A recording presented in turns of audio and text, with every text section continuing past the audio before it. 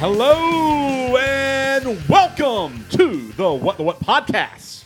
I am your host, Eric Creech, and joining me today, now that he has displayed compulsive behavior and self-destructive tendencies, this is not good at all, Kyle Whitley. We're here, folks. We are here. Yep. Once again, Don't be stealing my quotes from later. You're already borderline stealing one there. So. I'm not. This is my life. I'm not quoting a thing. We're back in the spare room of Ricky Lyle's house. We are living in a world where 53-year-old Goldberg is the Universal Champion. That's true. Saudi Blood Money 4, happened today. Mm-hmm. So, yeah. I saw Bailey's still the champion. Bailey's still the champion, so that's something, too. Mm-hmm. Roman Reigns is, still beating up on Baron Corbin because that's something that needs to happen, apparently. Yes, Baron Corbin needs to always be beaten up on. Their feud is like a flat circle. I mean, it just keeps going on. It's so till Baron Corbin's gone. Yeah, it's awful. But we're not here for a wrestling No, we are not. Thank goodness, because I would not be very excited about that. We are in studio today. We're recording one episode tonight. We've got a great special thing special for guest? us. No, not guest. Oh. A special episode lined up for you next week. We'll get that to And that the at following the very week. end, and the following week too. But today we are talking about Iron Man 2. This is the third entry in our Running the Infinity Gauntlet series. Yep. Taking a slightly slower stroll through. And as you'll see, we both have mugs today. And what happens to be on your mug over there? This is Iron Man, the invincible Iron Man. Just turn around, let them get a good look. We stole things from Ricky's house. Ricky actually happens to be a big Iron Man fan. He's a huge Iron Man fan. So we stole this And mug. if he was home, we'd probably bring him in here and say, "Hey, where's your Iron Man shirt?" And then stole this. He won this at my house. Yeah? Well, kind of. Eric has random contests. Yes, I do. It's like the random door prize. Oh, you're the 12th person to visit my house in the past year. No, we had the first Royal Rumble party at my house, and I believe him and Erica tied. So, or maybe it was like the WrestleMania. I know they tied somewhere. They tied somewhere And in you one of ended the up buying random them this. contests. So I gave Erica the Alexa Bliss one. Is that Yep, right? that's right. And I figured Ricky he wasn't a huge wrestling guy, but I know he's a huge Iron Man guy. So he gets the Iron Man thing. And if you're listening to this on one of our wonderful streaming platforms for podcast, you can't see any of this. But there's a YouTube channel. But there is a YouTube channel, so we'll get to that. But we're showing off the Pop Funko figure that This Ricky is number has. 285. Yep, it's still in the box. I don't think it's ever been taken out. I rip them out of the box immediately because I want to play with them. See, I leave a lot of my stuff in. Now that I'm older, there's certain ones that I take out. Like, I don't have a ton of pops. I'll take all my pops out, like the ones I do have. But, like, this past Sunday was my birthday, and Roy Jr. and Luke gave me a present. So I got to work, and there was this giant box wrap, or let's say giant, like a decent size. So I open it up, and it's a Batman the Animated Series Batman. It's recently released. Got it at GameStop, and so I think it's McFarlane Toys made it, but it's pretty cool. He's got multiple hands. He's got his Batarang. He's got the grappling hook on everything else. So it's pretty cool, but I've left him in the box because I'm a little undecisive. Like, he looks really cool in the box. I'm kind of don't want to take him out. My uncle got me all the Ninja Turtle Hot Wheel cars they came out with not too long ago. Right. Same way, I didn't want to take those out of the box because I don't know. Like, I'm I went to school for graphic design. So it's cool to see the packaging on things and how they do things. Well, I have a little bit of bad news. We can't use this one. This Why? is Avengers Infinity War Iron Man. I saw that. We're discussing Iron Man 2. But still, it's Iron Man. So He's in there. He'll be coming along later. But good news, my uncle bought me a second set of those Ninja Turtle Hot Wheel cars so that I can have a set that's open and a set that it's keep in the box. That's cool. So that's really cool. But yeah, I don't know. I was looking at this earlier. I'm always a big fan. If you're watching on YouTube, I always look on the back side of toys and other stuff because it's always cool to see what else was in the same line. Iron Man's the main one. You got Iron Spider, Hulkbuster, which Kevin let us borrow that one. Yes, he did. Kevin Savigny let us borrow that Last for week. the first one. Yeah. So yeah, Thanos is in here, a bunch of other stuff. But yeah, cool. Thank you, Ricky, for not even knowing, but letting us use your house, letting us use your bobblehead, your Funko, your mugs, your electricity, all the stuff, all the things. We had your dog in here earlier. So we did. We couldn't use her. No, never. But we are excited to continue exploring the Marvel Cinematic Universe today with this next episode. But before we do that, listeners at home, if you haven't, please subscribe to this podcast, Apple Podcasts, Spotify, Google Play, Stitcher. They all have us. Everyone. Okay? Pretty much any of the major podcasting platforms, they will carry us. You just need to search for What Media. All one word. And please rate and review us. We accept 5-star reviews only. For the Marvel stuff, if we could accept 6-star reviews for the 6 Infinity Stones, we would. That'd be better. So instead of 5 stars, you have 6 stones. That's right. But they only allow 5 stars on most of these platforms. So please rate, review us, 5 stars. Say what you want to about us, but give us that 5-star review. For sure. Also, go ahead and follow us on Twitter at WTW_media and on Facebook and Instagram at What Media. If you interact with anyone on there, it'll be Kyle because I don't have taking a break from social media right now. Just on my phone. So I still have it on my computer and my iPad, but I'm not near those nearly as much. So Kyle is going to be your primary contact person on those.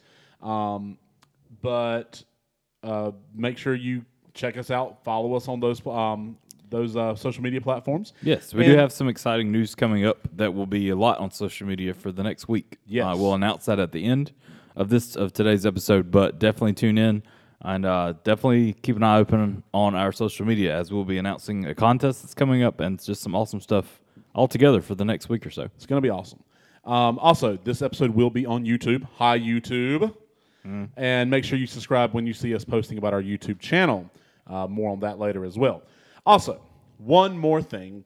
If you like this episode or any of the now 36 episodes of the What podcast, that's more than a television show does episodes for a full season. Unless it's like wrestling or whatever. Nowadays.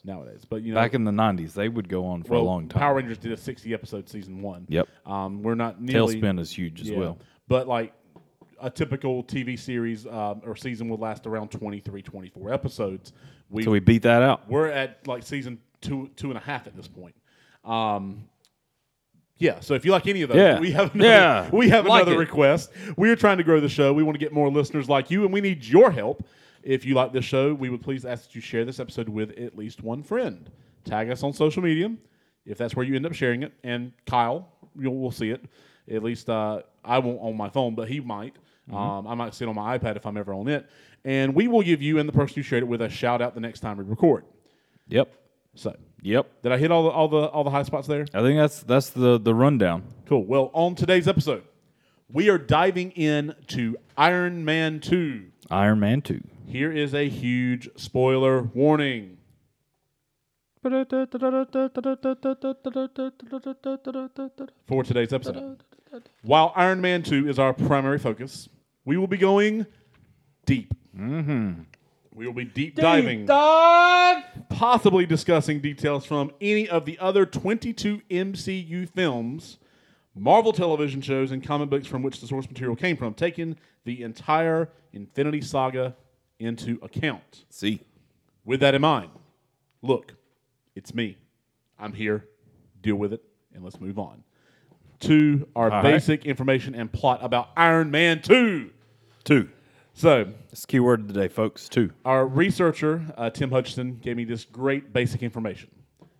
Filming began in April of 2009, and the film debuted on April 26, 2010. Great job, Tim. That's we really all the basic information we have. That's all you need to know. That's all we need to know. It came out in 2010. It was the third movie that came out in the Marvel Cinematic Universe. They pretty much fast-tracked the sequel after the success of Iron Man came out 2 years prior. So here's what happened in Iron Man 2. In Russia, the media covers Tony Stark's disclosure of his identity as Iron Man. Remember, the last movie ended with, I am Iron Man. And then all the flashing bulbs of the cameras and stuff, and the movie ends. And then you probably saw the credits, and you left the theater not knowing there'd be something at the end. That's right. Ivan Vanko, whose father, Anton Vanko. Am I saying Vanko right? Is it Vanko? Vanko. I think it's Vanko. Vanko. Ivan Vanko, whose father, Anton Vanko, has just died, sees this, and he begins building a miniature arc reactor that's similar to Tony Stark's. 6 months later, Tony's a superstar. Surprise. He is using his Iron Man suit for peaceful means. He's resisting government pressure to sell his designs.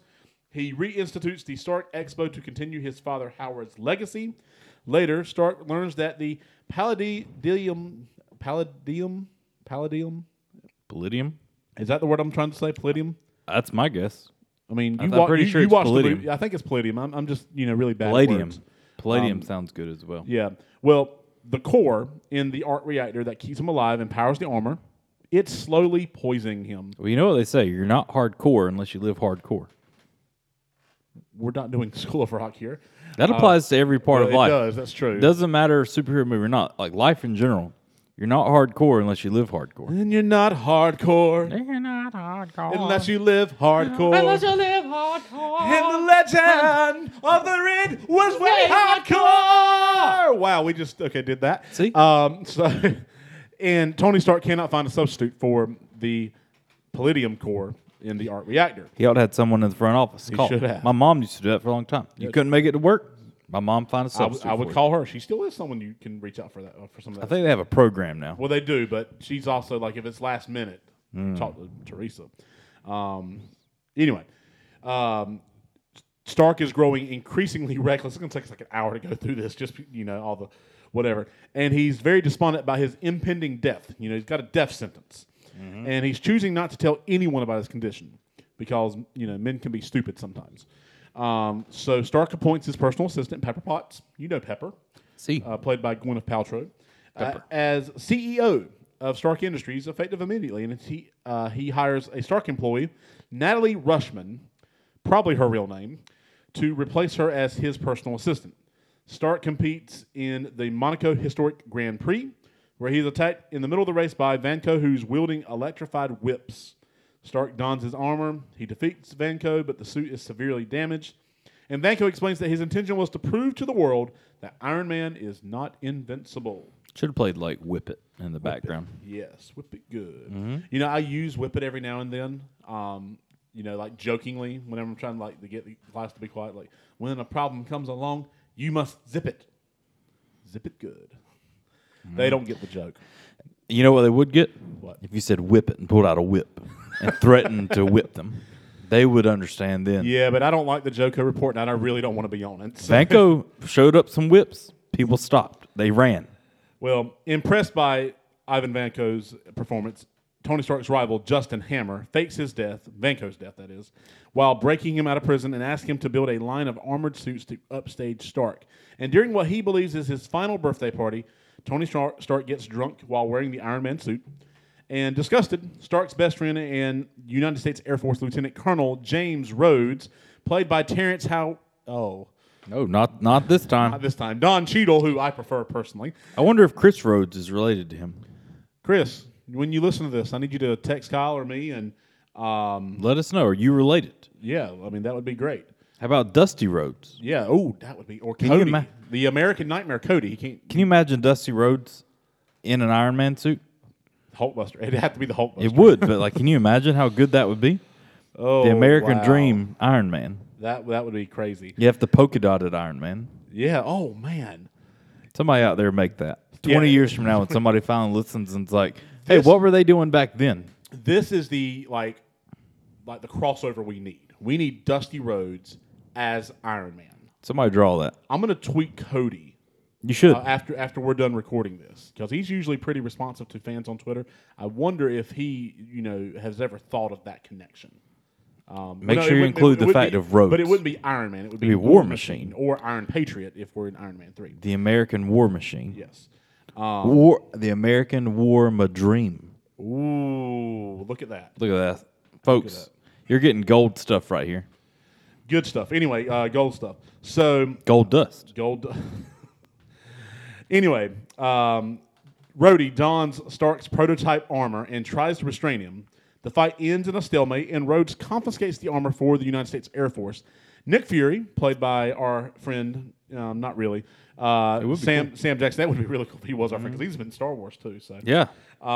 Director of S.H.I.E.L.D. approaches Stark, revealing that Natalie Rushman, actually not a real name. What a shock. Surprise. Who knew? Who would have thought? Actually, she is Agent Natasha Romanoff. Now, who could that be? And that Howard Stark, his father, was a S.H.I.E.L.D. founder whom Nick Fury knew personally. Fury explains that Vanko's father and Stark invented the arc reactor together, but when Anton tried to sell it, Stark had him deported. The Soviets sent Anton to the Gulag. Fury gives Stark some of his father's old material, and Tony discovers a hidden message in the diorama of the 1974 Stark Expos. It proves to be a diagram of the atomic structure of a new element. With the aid of his AI, Jarvis, Jordan Edgerton, are you listening? We're here. Mentioned Jarvis. And he's actually getting his own section in this episode. So Jarvis. there you go. Stark synthesizes this new element, and when he learns that Ivan Vanko is still alive, he places the new element in his arc reactor and ends his palladium dependency. At the expo, Justin Hammer unveils Vanko's armored drones led by Rhodes and heavily weaponized version of the prototype armor. Stark arrives to warn Rhodes, but Vanko takes remote control of all the drones and Rhodes' armor, and he attacks Stark. Hammer is arrested, while Romanoff and Stark's bodyguard, Happy Hogan, we got Happy Hogan to mention. See. They go after Ivan Vanko at Hammer's factory. Vanko escapes, but Romanoff returns control of Rhodes' armor to him, and together Stark and Rhodes defeat Vanko and his drones. Vanko commits suicide by blowing up a suit along with the defeated drones, and at a debriefing, Nick Fury informs Stark that because of his difficult personality, S.H.I.E.L.D. intends to use him only as a consultant, not as like a hero of any kind of sort. Probably couldn't afford him. And then Stark and Rhodes receive medals for their heroism, very reminiscent of Luke Skywalker and Han Solo receiving their medals, but not Chewbacca. He finally got his. Spoiler. Spoiler alert. Don't go see that, my goodness. But wait, there is one more thing to talk about. In a post-credit scene, S.H.I.E.L.D. agent Phil Coulson, he reports the discovery of a large hammer at the bottom of a crater in a desert in New Mexico. Probably just someone misplaced their toolkit or something. It's probably Tim Taylor's. Yeah. He's out there in the desert. All He's right. probably looking for it right now. He can't find it. What are your thoughts and personal memories of this movie, Iron Man 2? Real quick, do you know who else was also a founding member of S.H.I.E.L.D.? Who? Roman Reigns. Yeah, and he's probably going to be facing Goldberg at WrestleMania. Might as well. Might as well. Battle of the Spears. So, yeah, back to this. Also, contest for anybody out there. I don't know, because I'm not going to count this. I'm not going to actually offer a prize. But Fun Times will mention you. Count how many different times or different ways we say Vanko or Vanko or Vanko. Or Vanko. So, something about that. It also counts if I try to use a different accent every time. Because sometimes I use my regular Johnston County accent. And sometimes I'll try to be the Russian and use an Vanko like this. It's the Vanko, but that sounds Italian. Oh, you're going to Vanko a pizza. I feel like I'm actually doing Dario's Croatian accent. That's true. So, who knows? All the accents. All folks. the accents that I'm all out of terrible at. love. Anywho. I will say I'm positive I saw this one in movie theaters. The last two, I've said maybe I thought I did. By the time we got done with the second episode, which was on The Incredible Hulk, I realized I had never seen it until the time I saw it, the time to watch it for this podcast. I know I saw this one in movie theaters. This is the one for me that started it all with the excitement of from here forward, I'm going to be at every Marvel movie with at least probably within a few days of the release, the premiere. I've still got about another year before I get to See, that point. I was excited with this. For me, it was something now you're seeing, okay, they're really going to do something with this. This isn't just, a couple movies and they're going to call it quits. How every other thing we've ever seen has been. X-Men's been that way. X-Men continued to go on to do some other things. But Spider-Man 1, 2, 3 called it quits. Ninja Turtles 1, 2, 3 called it quits. Batman, technically has 4. By the way, with Turtles, we're doing that one at the end of March. So might as well. that one comes out the best one of all time. Last Monday of March. Yeah, absolutely. So, but there's those, the Nolan trilogy of Batman 3. 1, 2, 3. 1, 2, 3. Yep. So for us to see this, and it's early. Like we know that now they're trying to do more with this, but for the first time, you're starting to see different movies interacting together. With not fully yet, not like you're going to see in years to come, but you're seeing little hints here and there. How crazy is it? That was 10 years ago. Like, literally, this is 2020. March. When this comes out, it'll be March of 2020. And this movie came out in April 2010. So we're still talking about the very beginning of the Marvel Cinematic Universe. At this point in life, it feels like we've always had it. Yeah. There are kids who, all the kids that I teach have never lived in a world without the Marvel Cinematic Universe. Well, it's like we're both 33 right now. So it's roughly a third of our life has included Marvel movies. Like this Marvel. This Marvel Cinematic Universe, which is insane. Has been a third of our life. It's so crazy. So that is. And I didn't think about that until now, and I'm usually not a math person. But today, math. For me, though, I really like this one. As it's not like my favorite, or definitely or anywhere near that, but as I've mentioned before, a lot of the things that I like about some of these movies is whenever you get like more of a real world attachment, see him struggle with things. It's not all just big superheroes blowing up things. Like, they're always fun to watch. Like that thing, the big fight scenes are awesome to see. They're fun to see all the different things, but you finally get to see Tony Stark as who he is in the comics a little bit. His battle he has with alcoholism. They finally showed it in this one. Jon Favreau talked about how he wanted to somewhat show that before, but being a family movie for the most part, you had to cross that line carefully. Right. But I feel like they had a perfect opportunity to do that here, where he's not drunk the entire movie or anything. It's just it showed him have that scene where he's out of control. But he's also dealing with the fact of his blood toxicity levels are so high because of this thing that's keeping him alive. You briefly talked about that too, and I won't go into a big spiel about it, but to know that, the thing that makes you who you are now, that everybody, he's got his brain, of course, everything else too, but they know him as the Iron Man, this person that's going around saving the world now, like their go-to guy for saving things. And what's keeping him and allowing him to be able to do that is killing him at the same time. But without it, he's going to die anyway. So he's kind of at a stalemate with that. So you start to see him, come to realization with that, where he gives away his entire art collection to the Boy Scouts of America, and Pepper gets all upset about it. But, for him, it was a tax write-off. Yeah. But there's part of that, like, if you look at a deeper level, it's like, okay, he's not going to need it anymore, so he's getting rid of it. Secondly, he makes Pepper the CEO, which part of it is he just really believes she can do it. She's definitely qualified for it. But at the same time, he's kind of like setting things up so when he's gone, it's already there. And a little bit of it's like showing how he cares about people. Right. He's not real good at it. Like, he's not, he's very about himself. And I thought about this, it's a little sidebar here, but just the connection. A lot of people compare, Iron Man to Batman. Yes. In the sense that they're both billionaires, rich people that do what they do. And then their superhero on the side. Whereas you have Tony Stark, who everybody knows who he is. Bruce Wayne and Batman, they don't know, and there's a distinction there. But in a lot of the movies, say like the Nolan trilogy, anytime you saw Bruce Wayne, he was acting like a jerk, right, to try to throw that persona out there. But he was faking a lot of that. The things he was doing was not who he really was. He was just trying to keep up a personality. Versus Tony Stark is just kind of who he is. That's who he is. He is who he is, and that's who he is.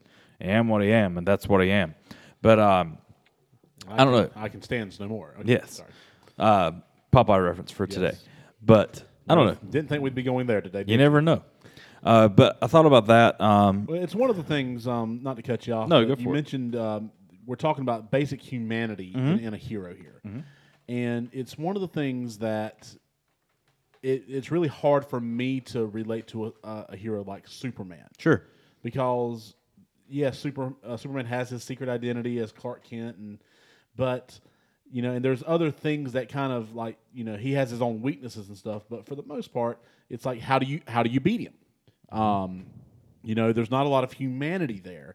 It's why I feel like his roles have really kind of failed to connect with audiences on screen as much as some of these. Because even like with like a guy like Thanos, who's this purple warlord alien. You see the humanity side of him where he's concerned about overpopulation. And, yeah, it's terrible, what he wants to do in Infinity War, trying to wipe out half of the galaxy or the universe with a snap of his fingers using the Infinity Stones. But he has his reasons for it. And those reasons are justified in his mind because of the things he has seen. Mm-hmm. You can see the humanity side of it. So what I like about what you're talking about and what we see, this is not just your typical... here's superhero, here's bad guy superhero fight. No, there's layers here. It's like an ogre. Mm-hmm. There are layers. See, there's layers that you can see where it's not just Tony Stark the superhero. You're seeing Tony Stark the human, and you honestly see a lot of that. Like in this movie, you see some of it in the previous movie too. But you see that where he's Tony Stark a lot more in this movie than Iron Man. Absolutely, Iron Man has his big parts, but there's still the whole. Where Vanko is building, these drones for Hammer, that's kind of going on, but it's not Iron Man seeking him out. It's Tony dealing with Tony's life now, knowing all these things. And even when he goes off the deep end, whenever Nick Fury finds him, and everything else, you see another side of it where Tony feels like his dad never cared about him. Tony's dad was a genius, and was a brilliant genius, but he never felt that his dad cared about him. And whenever, Nick Fury wants him to look through all this, back film and through this case to figure things out for himself or whatever, it's not until those moments where he really does realize that his dad actually cared about him in the midst of everything else. He's trying to figure out how to save his own life, how to do anything, whatever's going on. And then he's confronted with this, his dad speaking from the past. Yeah. And, it's an amazing thing for me. Well, and I don't know, you talked about how, he knew he was going to die. Mm-hmm. Like he had this in his mind. So when you're facing your own mortality, and this is something that I can't say that I've ever really said or been told, hey, you're going to die. I mean, I don't know what that's like. But there are little things that happen in life that tell you, hey, you're not superhuman. Mm-hmm. When I got my diagnosis, with my diabetic stuff a few months ago, I took it really hard because it's like, if I don't get my act together, I might not be around to enjoy some of the things in life that I really want to enjoy, like a family one day, or having all my limbs and stuff like that. True. Stuff like that makes you think about who you are as a person. So I really enjoyed us getting to see that side of Tony Stark, where he's like, I'm not going to have all the stuff. I need to get rid of it. I need to make sure I put someone I trust in charge of my father's company. Because he already saw in the previous movie where somebody's running his father's company who is horrible, out for their own gain, versus Pepper Potts is looking for the good of the cause and the world. So I don't know. It was good for me. And it's one of those things. Going back and seeing the movie now, you're seeing it with the kind of those nostalgic goggles we've talked about before. But for me, another thing that stood out with this is S.H.I.E.L.D. Yes. You see S.H.I.E.L.D. so much involved. Even now it's starting to grow, but you're seeing S.H.I.E.L.D. more involved in this movie than before. Where, Agents of S.H.I.E.L.D. starts to come out, everything else. They're building, ground here for a television show that's going to interact with the movie as well, which hasn't been done before, at least not that I remember. Right. And to know now, they've kind of passed that season, where you don't see S.H.I.E.L.D. hardly ever in, or any, you may see little sprinkles of things, but there's this time where it's all growing together. So for a long time, from here forward, you're starting to see more of Coulson. You're seeing, even Black Widow, who comes in now as part of technically of S.H.I.E.L.D., forming into S.H.I.E.L.D. this. Yep. And just even seeing more agents this time, seeing Coulson kind of step in more, in a strong setting this time around, to the point that he's told, Tony he's not allowed to let him leave the building. And Tony's like, send your guys down to get some coffee, blah, blah, blah. And he said, that's not my job. No, I'm just here to make sure you don't leave. Right. And so it just shows a little more of a strong side of him. Also, I want to bring up, Black Widow. It's the first time we see her. Yes. And what a debut. And it's awesome, especially going back. I went and saw it again at some point. I didn't go anywhere. Now that we have Disney Plus, I rewatched this one after watching Iron Man 1 whenever we did the last podcast. And then I watched it again this week. I turned it back on as I was doing some other things. But I looked at her more differently as well, or more different, whether the proper English is. But I didn't know a ton about her at this time period. I knew by, news you knew about and seeing her on, pictures or stuff. Okay, we're going to get a Black Widow and Scarlett Johansson's playing her. But all I knew about her was, she's a redhead with guns and you don't want to mess with her. Like, she's, tough. Well, Black Widow, I had no idea who she was before the Marvel Cinematic Universe. And I think there was, outside of the X-Men, there were just, growing up in the 90s, a severe lack of female superheroes. Everyone knew about Wonder Woman because she had her TV show in the 70s or with Linda and all Carter, the reruns and everything. And all the reruns and stuff. But in terms of female superheroes, I could think of Black Cat because she was in the Spider-Man TV show. You had Batgirl. You had Batgirl because she was in the Batman animated television show. You had Rogue, Storm, Jubilee. You had Catwoman that technically was a villain, but she was still a strong kind of an character. Anti-hero. So was Black Cat, technically an anti-hero. But who did you have that you really kind of knew about? You're missing a major one. Who? Venus from Ninja Turtles. Oh my goodness! I hope we never talk about that terrible TV show, but we will when we get to Power Rangers season 6. Okay, because they cross over. But there was no female superheroes that really could look up to because they weren't just a side character. Well, exactly. X-Men did a good job. I mean, the ones we've mentioned X-Men did a good really job good with those characters. I think Miss Marvel was in the X-Men series. I remember seeing her episodes because she plays a big part in Rogue, getting her powers. But you know, these superheroes, Marvel and DC, were all marketed to boys. So, and boys didn't want to play with girl toys or girl superheroes. I mean, this is their thinking, at least, whether how true that is or not. I know I had the pink and yellow Power Rangers, and I played with them. I did, with the black and red and blue and green. I mean, and I had Storm because X-Men wasn't complete without Storm. I had a Storm. Actually, I had a Rogue was one of my favorite characters for sure. Rogue and Gambit were my two favorite characters on the X-Men animated series. But so not knowing who Black Widow was, not that big of a deal. I mean, or not surprising because unless you were into comics, they you were didn't never know. really marketed to us growing up. So seeing her get in there and kick a bunch of butt was really, really awesome. Well, the cool thing is going back and seeing this now, it made me think about all the other movies that we experienced her in from there forward.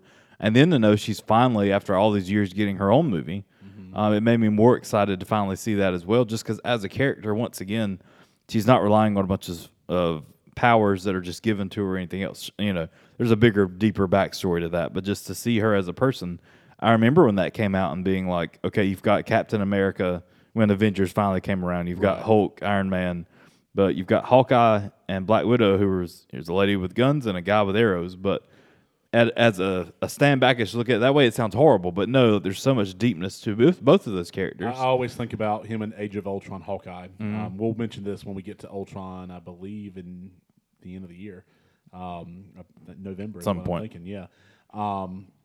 Where he's talking to Scarlet Witch. And he's like, we got a bunch of flying robots around, and I've got a bow and arrow. None of this makes sense. Just the self-awareness. So anyway, but yeah, Black Widow was awesome, and just to see her grow as a character starting here and throughout the series was really, really awesome. So, and I'm very excited for the upcoming Black Widow movie coming out in May. And you briefly mentioned this too, but you talked about how she was never put out there as a major female superhero, or we didn't have any experience with her until this movie.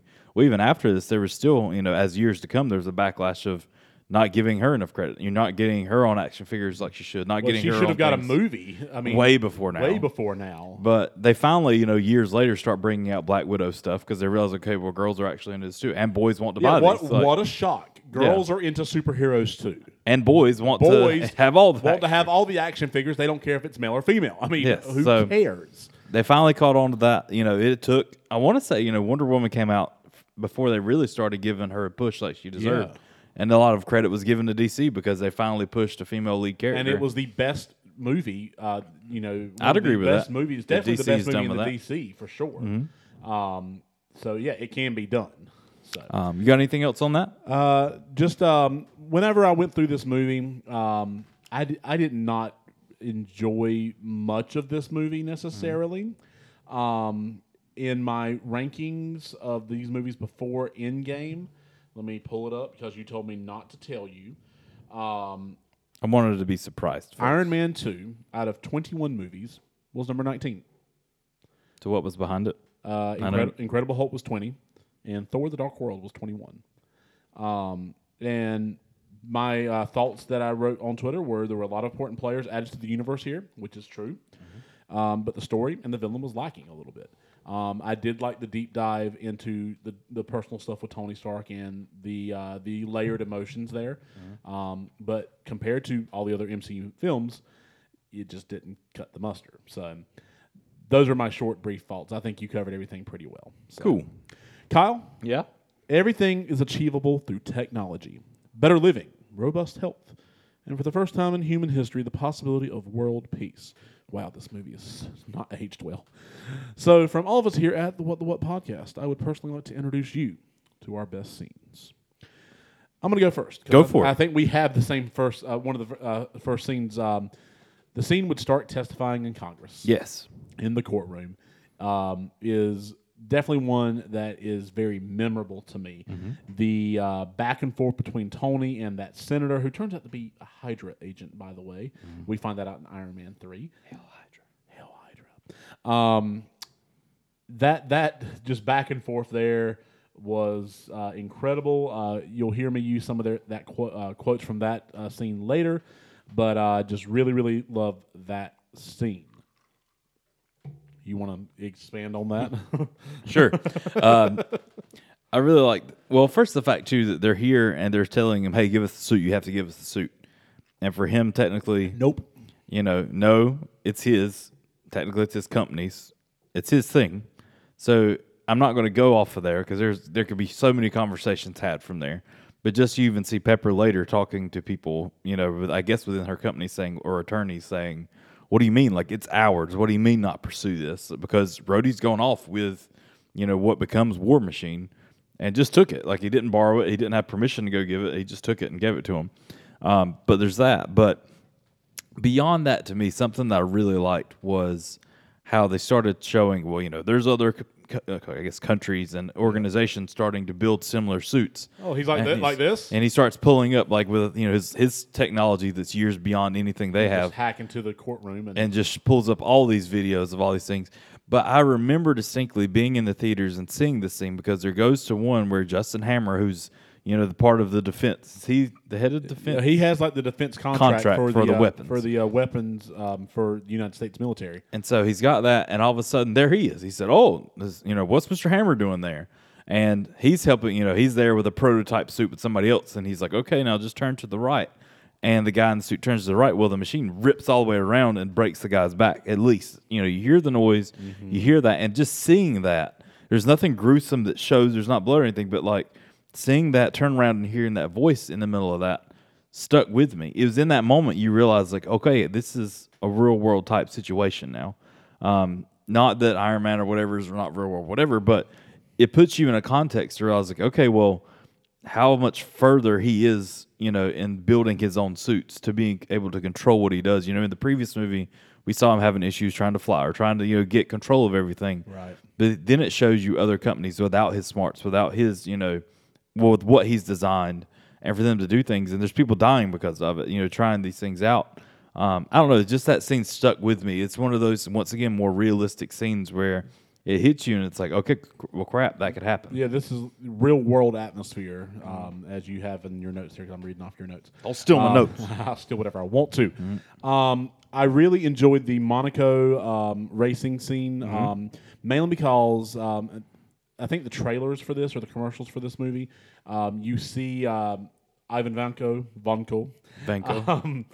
like his whips that's kind of cutting through the car there. And that's just something that sticks out to me. And I think it's kind of what made like him being a disappointing villain all the more disappointing because it was such a great first scene. And then nothing ever kind of really lived up to it. But that first scene in Monaco was fantastic. I added on to that scene as well. For me, I'm a car guy, so it's always, of course, cool to see stuff like that. But I don't know. Like, I got a strong feeling from him in this scene. Now, sure, he doesn't rank high on the villains of all the Marvel movies, but he's no Ultron or he's not. Thanos or but at the same time, he's when you look at him, he's literally just a guy, not even a full suit. He's in a partial suit wearing these things. How they introduced him in the beginning of that was so cool to me, where all of a sudden he's walking out. And instead of like taking his top off to reveal, it literally ignites and burns off of him because of the things underneath it. His clothes turn to shreds from up top because of the electrical currents going through.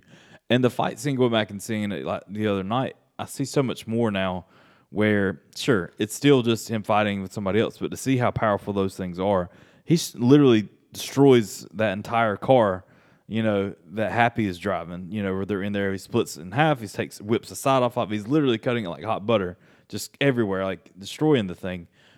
So to see when Iron Man comes up, it showed me as well like how strong Iron Man is. To whenever he whips him, right. How confident was he that whip wasn't going to go through his arm the same way it did through that car?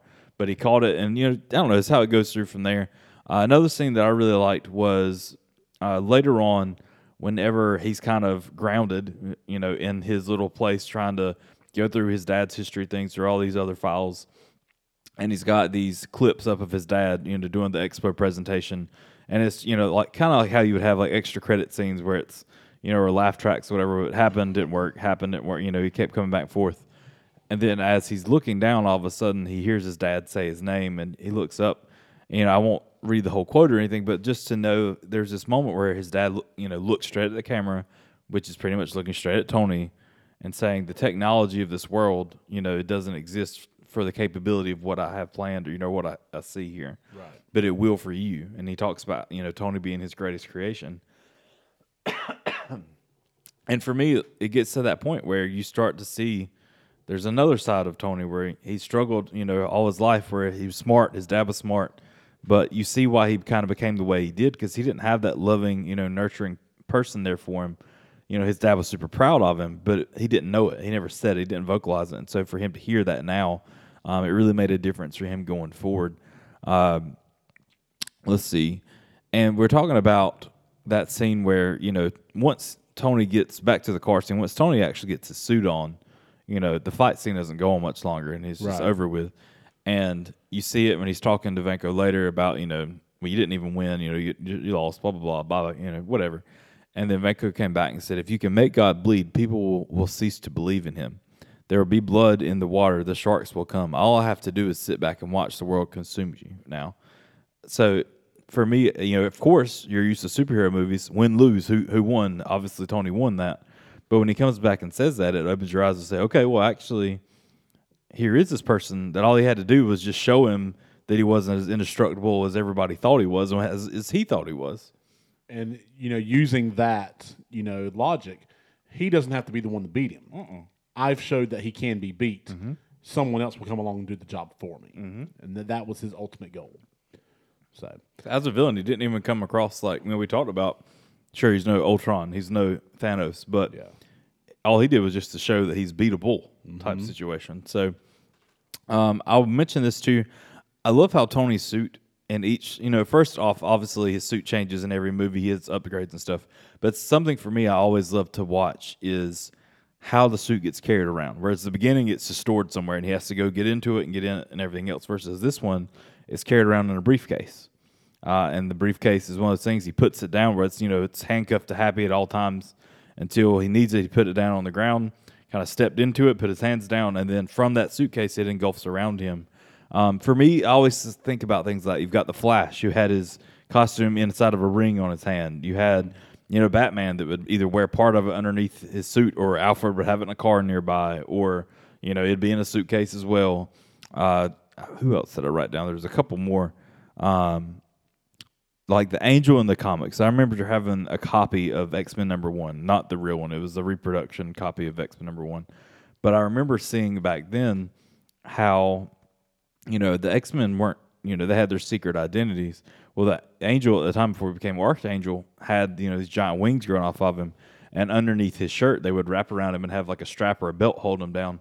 And like I said, it doesn't necessarily relate to this movie, but just one of those ways that if you're a superhero that you have to either have a costume for or you have to conceal things, there's always something, for me, I enjoy looking at stuff like that, seeing how do they, hide themselves. Ninja Turtles literally wore, a trench coat, a hat, and sometimes a rubber mask to pretend to be human. Right. But for stuff like this, it's just something to see for me. I love seeing that. We see later on in other movies, it's part of, him in general. It's, they're called the little...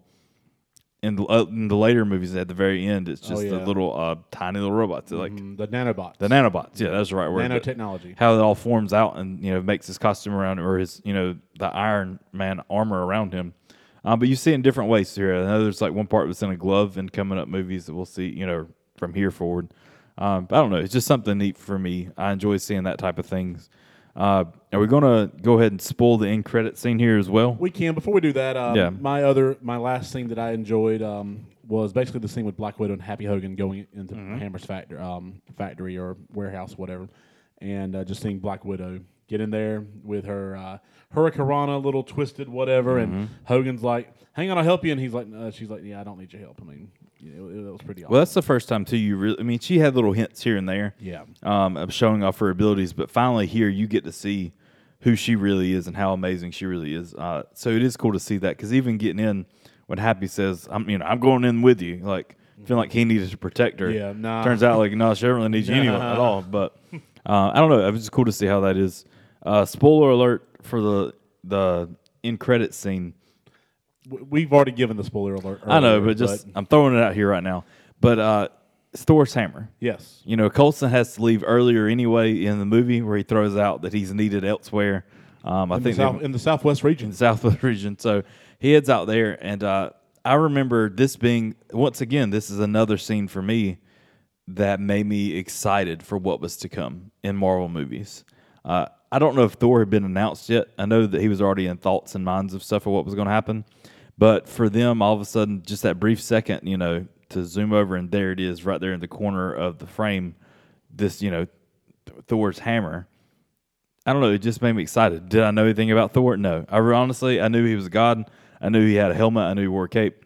I knew very little, but I was super excited because I was like, you've already hooked me. I didn't know anything about Iron Man, and you're hooked me now. So I don't know what you're going to do with Thor. I'm not as excited probably, if I'm being honest, but I was excited because it's like, okay, they're doing this. They're going to go out there and bring in these characters that we don't necessarily know about, but they've already got a great track record so far with me anyway at this point.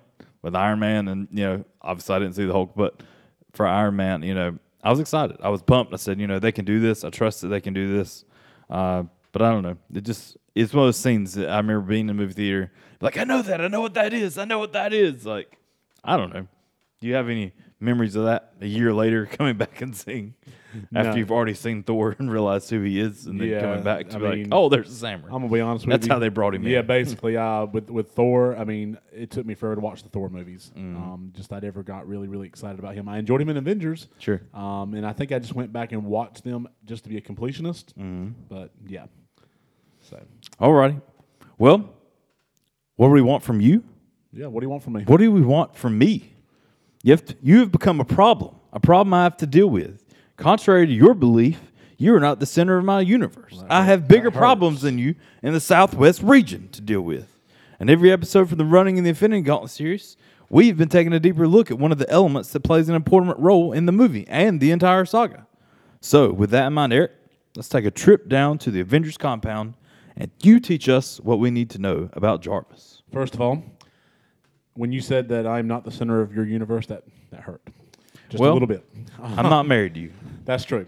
And thank goodness for that. Even though sometimes when you say your wife's name, it comes out as Eric. Anyway, Jarvis stands for just a rather very intelligent system. It is a fictional artificial intelligence that first appeared in the Marvel Cinematic Universe, where he was voiced by Paul Bettany in Iron Man, Iron Man 2, The Avengers, Iron Man 3, and Avengers Age of Ultron. Jarvis is first introduced in the films that take place in the MCU, presented as a sophisticated AI modeled after Homer from the comics, Homer. This was done to avoid similarities to Alfred Pennyworth and Batman. There's your Batman comparison again. Paul Bettany admits that he had little idea of what the role was, even as he recorded it, simply doing it as a favor for Jon Favreau. Jarvis is an AI that functions as Tony Stark's assistant, running all the internal systems of Stark's buildings and the Iron Man suits. In Peter David's novelization of Iron Man, Jarvis is said to be an acronym for just a rather very intelligent system. Jarvis also appears in the Disneyland attraction Innoventions. And in Iron Man 3, Jarvis provides secondary control of the Iron Legion AI drones to combat Aldrich Killian's extremist army. In Avengers Age of Ultron, Jarvis is apparently destroyed by Ultron, but it is later revealed that he actually distributed his consciousness throughout the internet, allowing his security protocols to delay Ultron's attempt to access Earth's nuclear launch codes long enough for Tony to work out what had happened. Stark and Bruce Banner used Jarvis as the core software of the android Vision. And after gaining a physical body, Jarvis considers himself to not be Jarvis anymore, not just a rather very intelligent system anymore, but rather to just simply be. With Jarvis being used as the core software of Vision, he is replaced by Tony Stark by Friday. Now, I tried to look at what Friday stood for. I can't find what Friday stands for. In Marvel Television's Agent Carter, James D'Arcy plays Edwin Jarvis, who is Howard Stark's butler and an ally to Agent Carter, who will eventually be a tutor to Tony Stark and inspire his Jarvis artificial intelligence. D'Arcy later reprised his role in the 2019 film Avengers Endgame, marking the first time a character who debuted on Marvel TV appearing in an MCU film. So, let the record reflect that I observed Mr. Whitley is entering the studio. I've been here the entire time. And I am wondering if and when any actual expert will also be in attendance. You've been here the entire time. So let's slip on the Infinity Gauntlet. Let's look at 6, one for each Infinity Stone, of our favorite observations and insights from Iron Man 2. You go first. We really haven't said much about Mickey Rourke. We've talked about Vanko and Vanko and Vanko and Valanko. But I found a fun fact that I thought was just funny, but it's true too. It says he wasn't very tech literate, so Mickey Rourke found the most challenging part was playing Whiplash. Was pretending to know his way around a computer. Which I'll be honest, he fooled me. Like every time he sat down, especially when he first gets to Hammer's like main building, he hacks into everything with just in like 30 seconds. So it convinced me and never, made me think anything else about it. And I'll be honest, Mickey Rourke, the only other, familiarization or other movies come to mind that I remember seeing him in was The Wrestler. Yes. I know there's tons more, but I remember seeing this, not too far from that, where he looked honestly pretty similar. So I don't know. What you got? What's your number 2? Number 2, Terrence Howard, as we were talking about in Iron Man 1, was replaced with Don Cheadle in the part of James Rhodes for no perceived reason, with the actor Howard claiming that his original 3-picture deal and matching salary wasn't honored by Marvel. Entertainment Weekly later claimed that director Jon Favreau had not been happy with Terrence Howard's performance in Iron Man, often reshooting or cutting his scenes. When it was time for the sequel, Favreau and co-writer Justin Theroux purposely reduced Howard's screen time, which led Marvel to ask Howard, who'd been the best paid actor in Iron Man 1, to accept an 80% pay cut, although Marvel supposedly maintained it was because they didn't consider Howard vital for the film's commercial success. Howard refused, claiming that the real reason for the pay cut was to meet Robert Downey Jr.'s reported 2,000% salary increase. Don Cheadle was then sought as a replacement, and James Rhodes' role beefed up again. Although Howard initially blamed Robert Downey Jr. for taking the money that was supposed to go to him and pushing him out, especially since he had recommended Downey for the role of Tony Stark, both actors would later make amends. Well, good. Yes. They should. Number 3. Yes. Back to, back to Mickey Rourke. When they were filming that fight scene where we were talking about at Monaco, the raceway, it said that Mickey Rourke couldn't quite get the hang of the whips. So they played Gnarls Barkley's Crazy super loud while this was filming so that he could get rhythm. And I think you're crazy. Part of me wants to go back. I'm sure somebody at this point has done it on YouTube. I hadn't looked, but like to dub that in where he's on the racetrack and just like whipping to the rhythm of Crazy. I remember when I lost my mind. Oh my goodness! I didn't know we were going to break out in song this episode. This is awesome. Very cool. My number 4. All right. Yeah. So, y'all remember the little boy at the Stark Expo wearing the Iron Man helmet when the expo is attacked by Hammertech drones?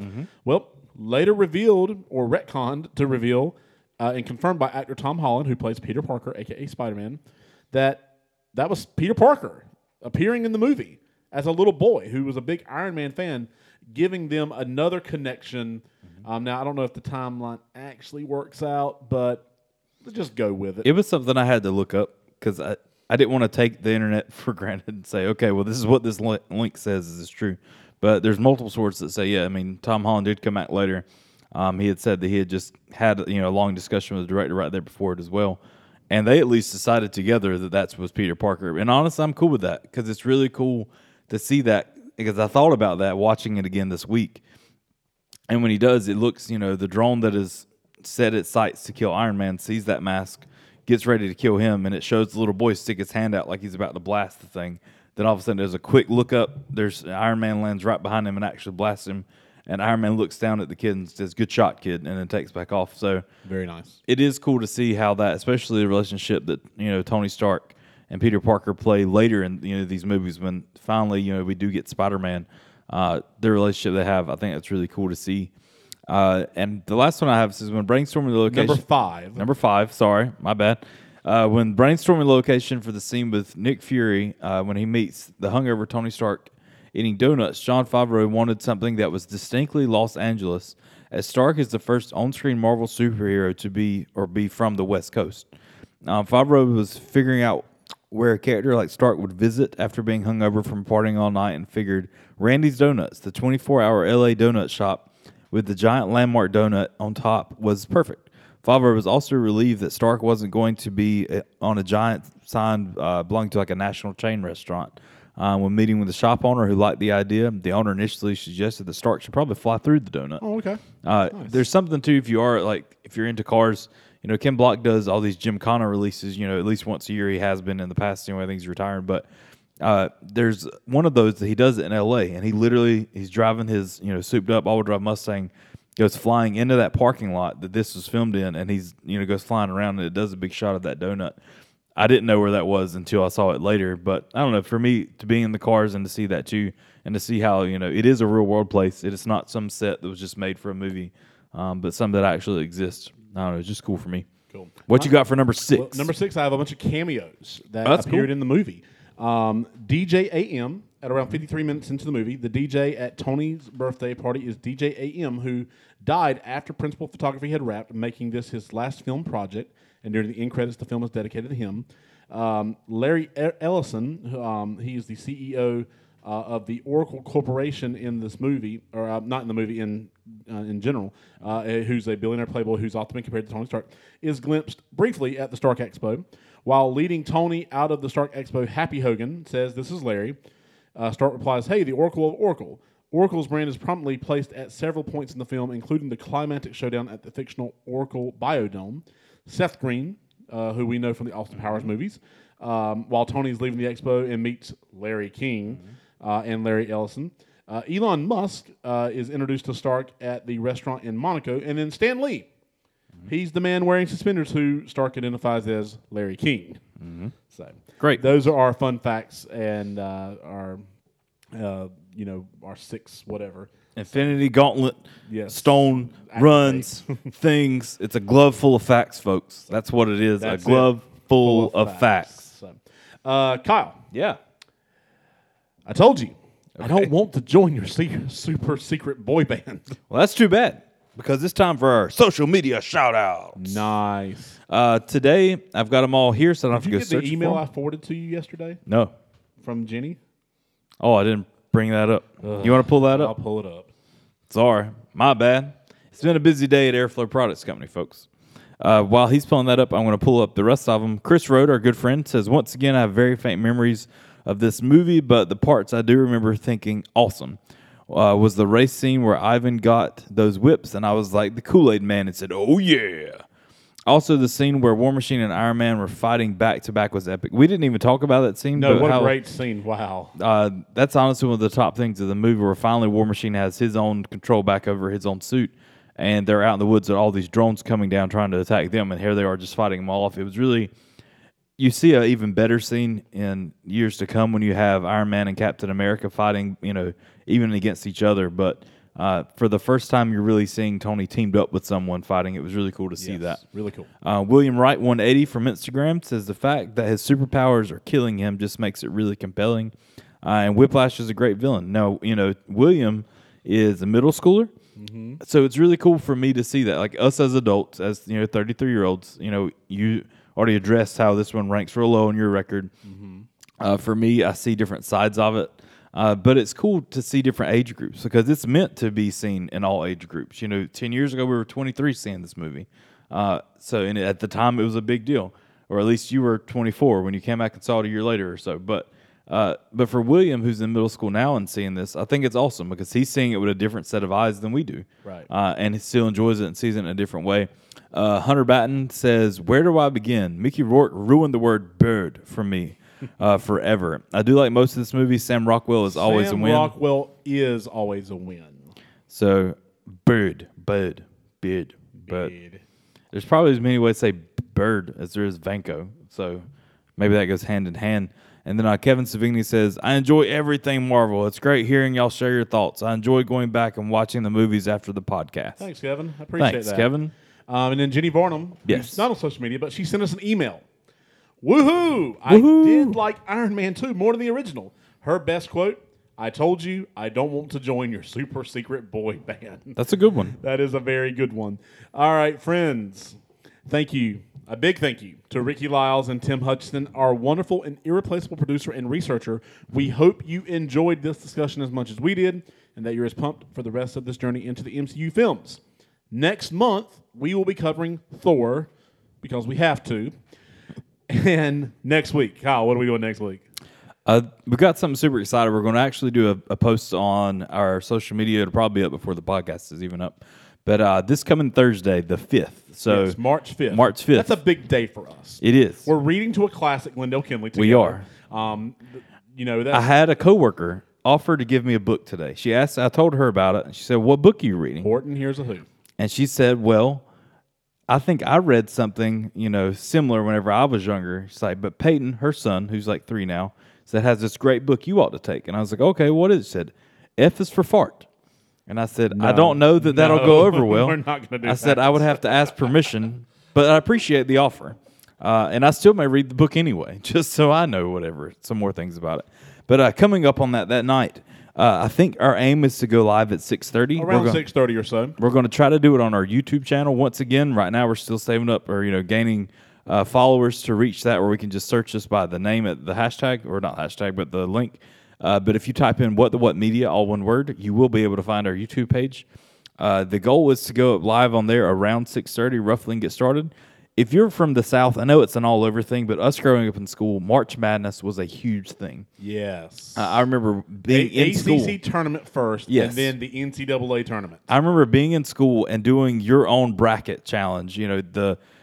Each student in the grade would get the bracket. You would write out which teams you thought were going to win. Even if you didn't like sports or like basketball at all, it was fun to do just to throw something in there. The Friday of the ACC tournament, you rolled the TVs into the classroom and you had it on. Yes. And the teachers would make it educational, talk about, how many rebounds or shot percentages or whatever. Truth is, they just wanted to watch Whatever the games. excuse you could make to and watch. I get it because I'm there now. I understand.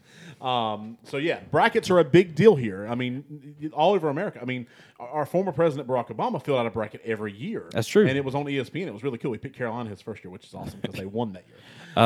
But with that, though, we had talked some last year, and Hunter Batten, I think, suggested it in the beginning. Hunter Batten suggested it in the beginning, and he actually went through and did the legwork for us. So what we have here is going to be the Disney Pixar Bracket Challenge. Yes. We're doing an overall Disney/Pixar bracket of which movie we believe is best, all the way to the final.